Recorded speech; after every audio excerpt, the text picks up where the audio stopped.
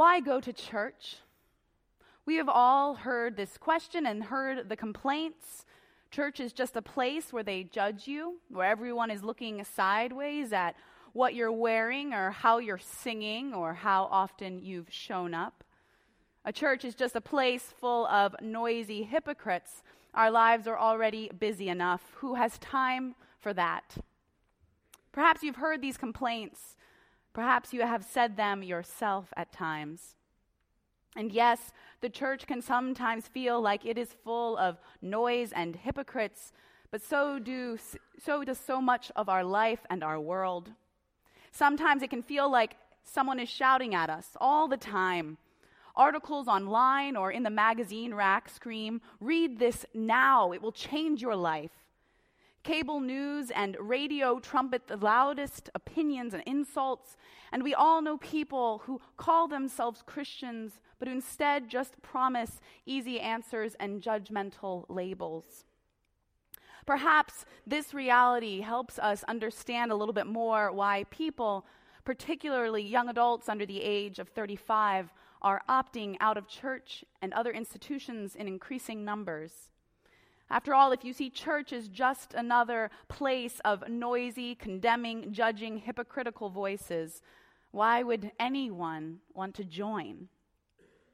Tony Campolo is the preacher and professor who inspired this sermon series we are in, Following Jesus Without Embarrassing God. Tony Campolo has worked with young people for decades at Eastern University outside of Philadelphia. And he has a very interesting response when a young person says, "I can't be part of a church because the church is full of hypocrites." Campolo responds, "Well, yes, but that's why you're going to feel right at home with us." Community building is hard. Relationships are hard. Rather than go to church and have to interact with people we don't know or might not even like, we would often rather opt out of the small talk and the potential disagreements, opt out of risking exposing our own hypocrisies or encountering others.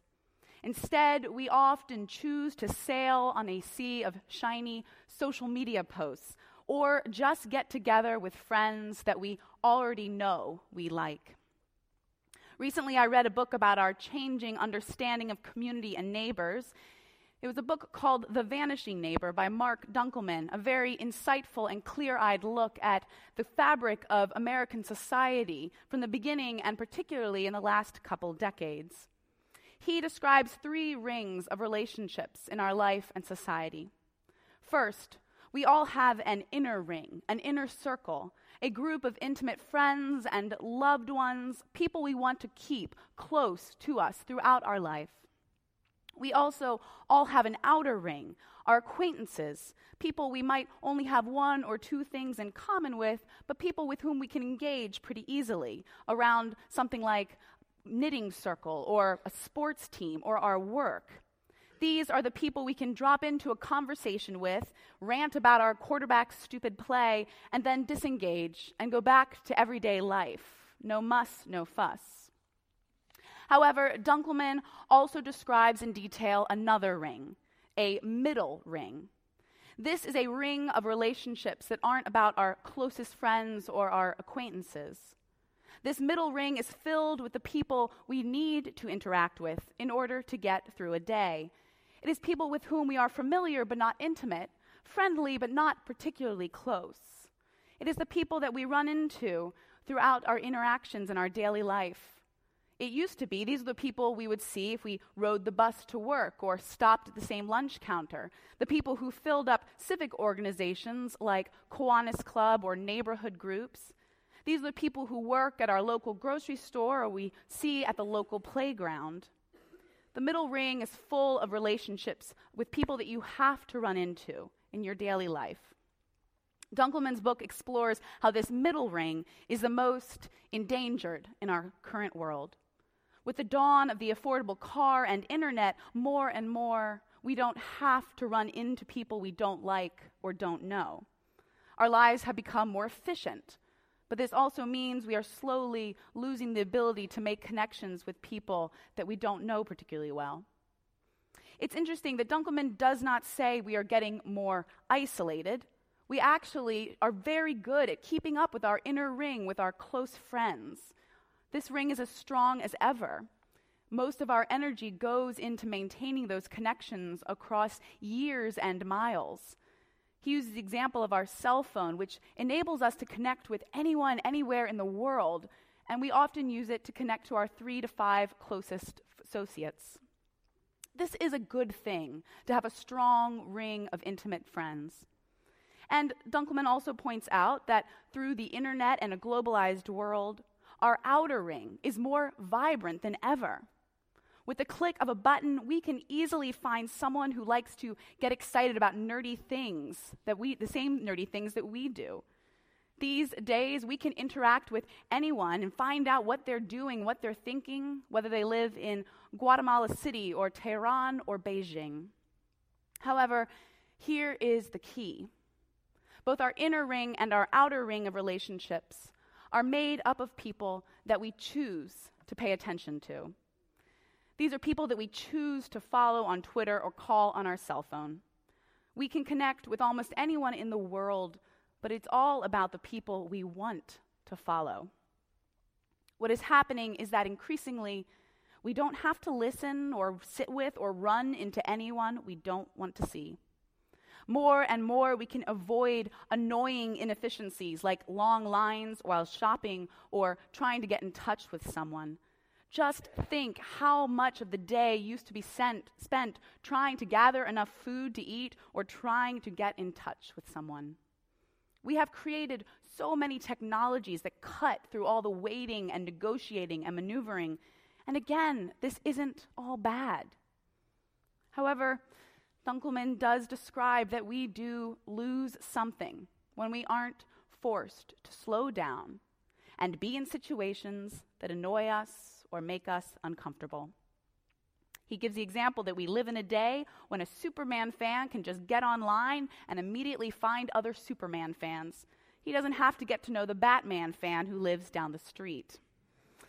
And online, a very liberal member of the Democrat Party can sell a treasured baseball card to a very conservative member of the Republican Party, and they don't ever have to interact with each other.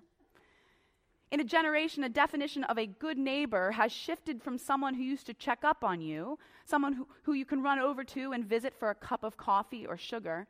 And being a good neighbor now often signifies someone who keeps to themselves, someone who leaves you alone, someone you don't get bothered by through your walls or floorboards.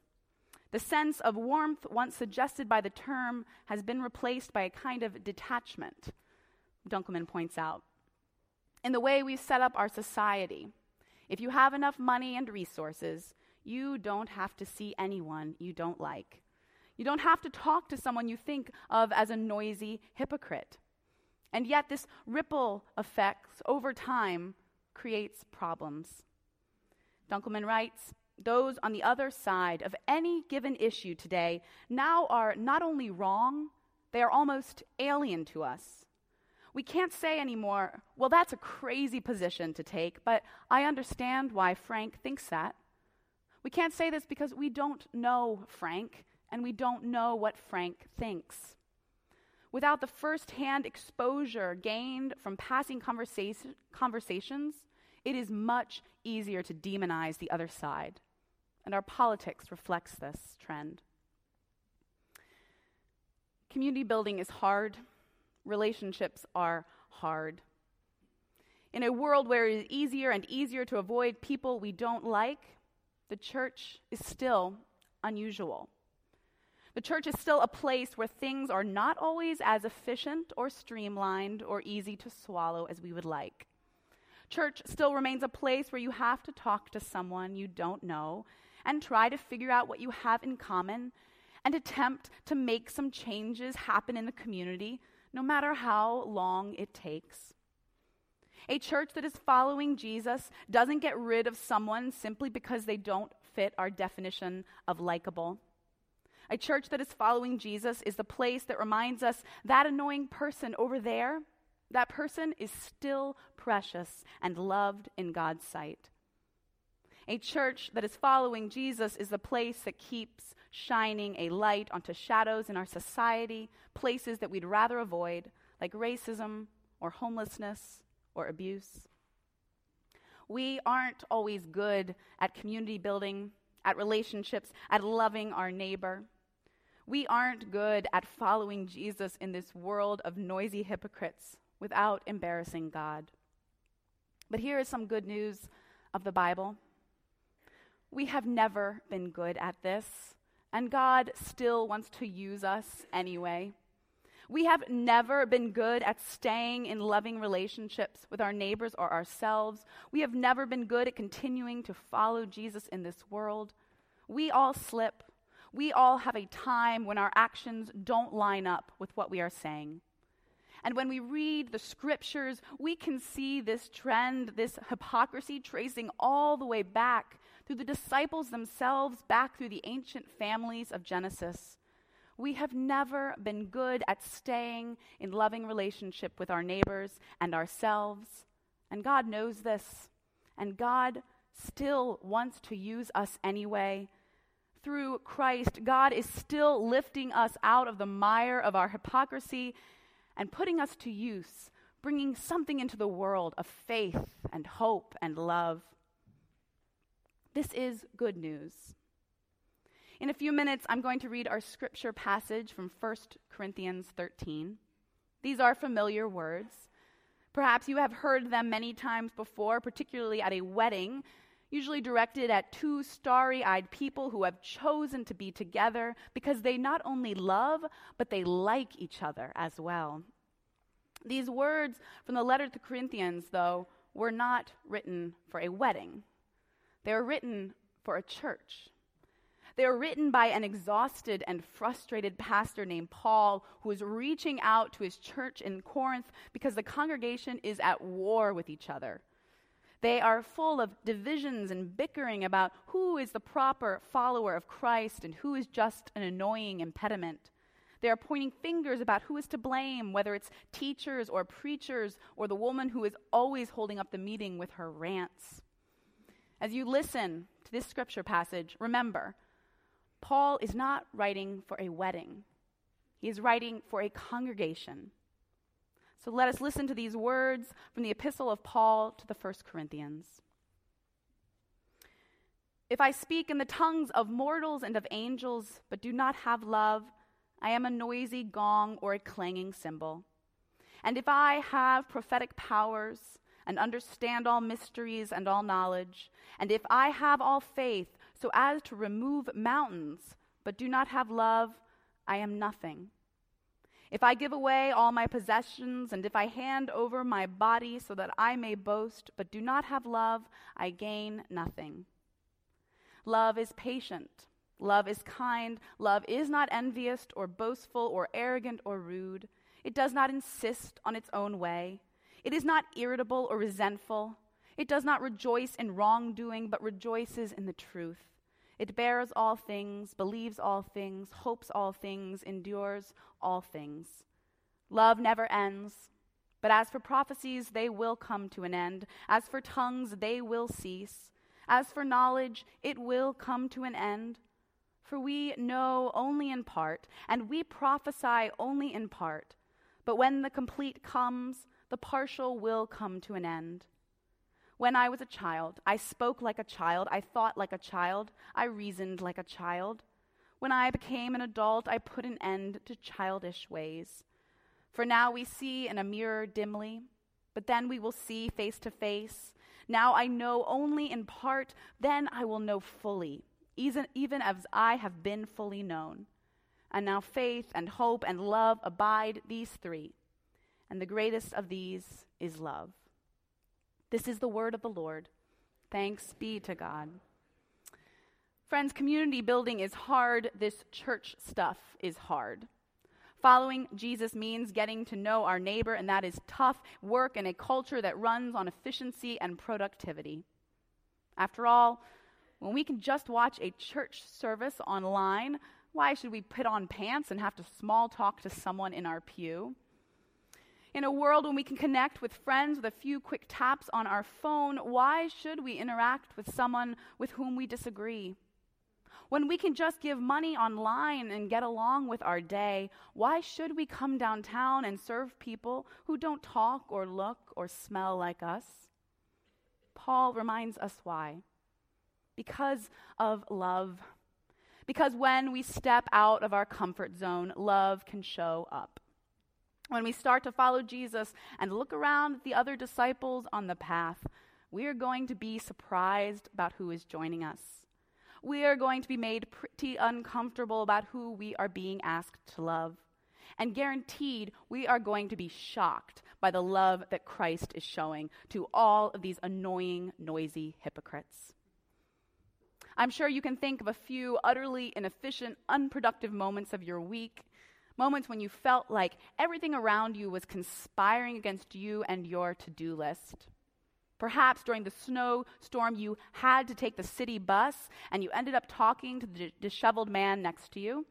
And perhaps you found out that he was a retired veteran who'd seen regions of the world you can only imagine. Or perhaps you were in a grocery line that was being slowed down by the woman juggling 3 kids, and so in order to get anywhere, you had to help out, offer a hand, hold her kid. But then, after that kid looked right at you and smiled so widely you could see the missing tooth, perhaps you left the grocery store feeling just a little bit less frazzled than when you arrived.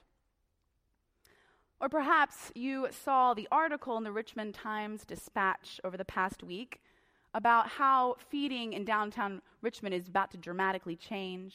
We have offered lunch for 40 years, and for the last number of years, the Salvation Army has offered breakfast and dinner. This means, though, that what is happening, though, is the Salvation Army is no longer going to be offering breakfast and dinner at the end of the month, and this means that our homeless friends will not have any food apart from the lunch that we'll be offering. This is going to require some negotiation and communication and work between the downtown churches. It's going to require different people to sit in a room and work together on a conversation we didn't plan on having in order to feed our neighbors. These inefficient and unproductive moments are sometimes the moments when we can give the Holy Spirit a chance to show up. Sometimes these moments are the moments when we let Christ teach us about love and community and following him in this messy, noisy, busy world. Make no mistake, we in the church should not be content to remain a place of noisy hypocrites. We should be reaching for a hope that is bigger than our faults. We should be claiming a faith that is wider than our own insecurities. We should be reaching and hoping and claiming and proclaiming that the good news of God's love is going to transform the world. But yes, we can begin by admitting we too can be whiny, noisy hypocrites. We can begin by praying, Lord, you're going to need to love us here because we're having a hard time loving ourselves and loving our neighbors. We can begin by saying, Holy Spirit, you're going to need to show up and show us the bigger picture because we're having a hard time seeing it for ourselves. Yet we must remember that this world, this life, this confession of our own faults and failings, well, this is a great place to begin ministry. After all, this is the place where Jesus began ministry, with a group of crazy, messed up people who look a lot like us. And so the next time we hear someone say with exasperation, the world is already full of noisy hypocrites, why should I join a church that is just the same? We can smile and say, but here is the difference. Here in our church of noisy hypocrites, there's always room for one more. And if you wait a bit, you'll be amazed at what God is doing with a bunch of hopeful, loving hypocrites. Let us pray. God of grace, anoint us with your love. Teach us how to live with your Holy Spirit guiding us, nurturing us, and preparing us to work together and walk together. In your holy name, amen.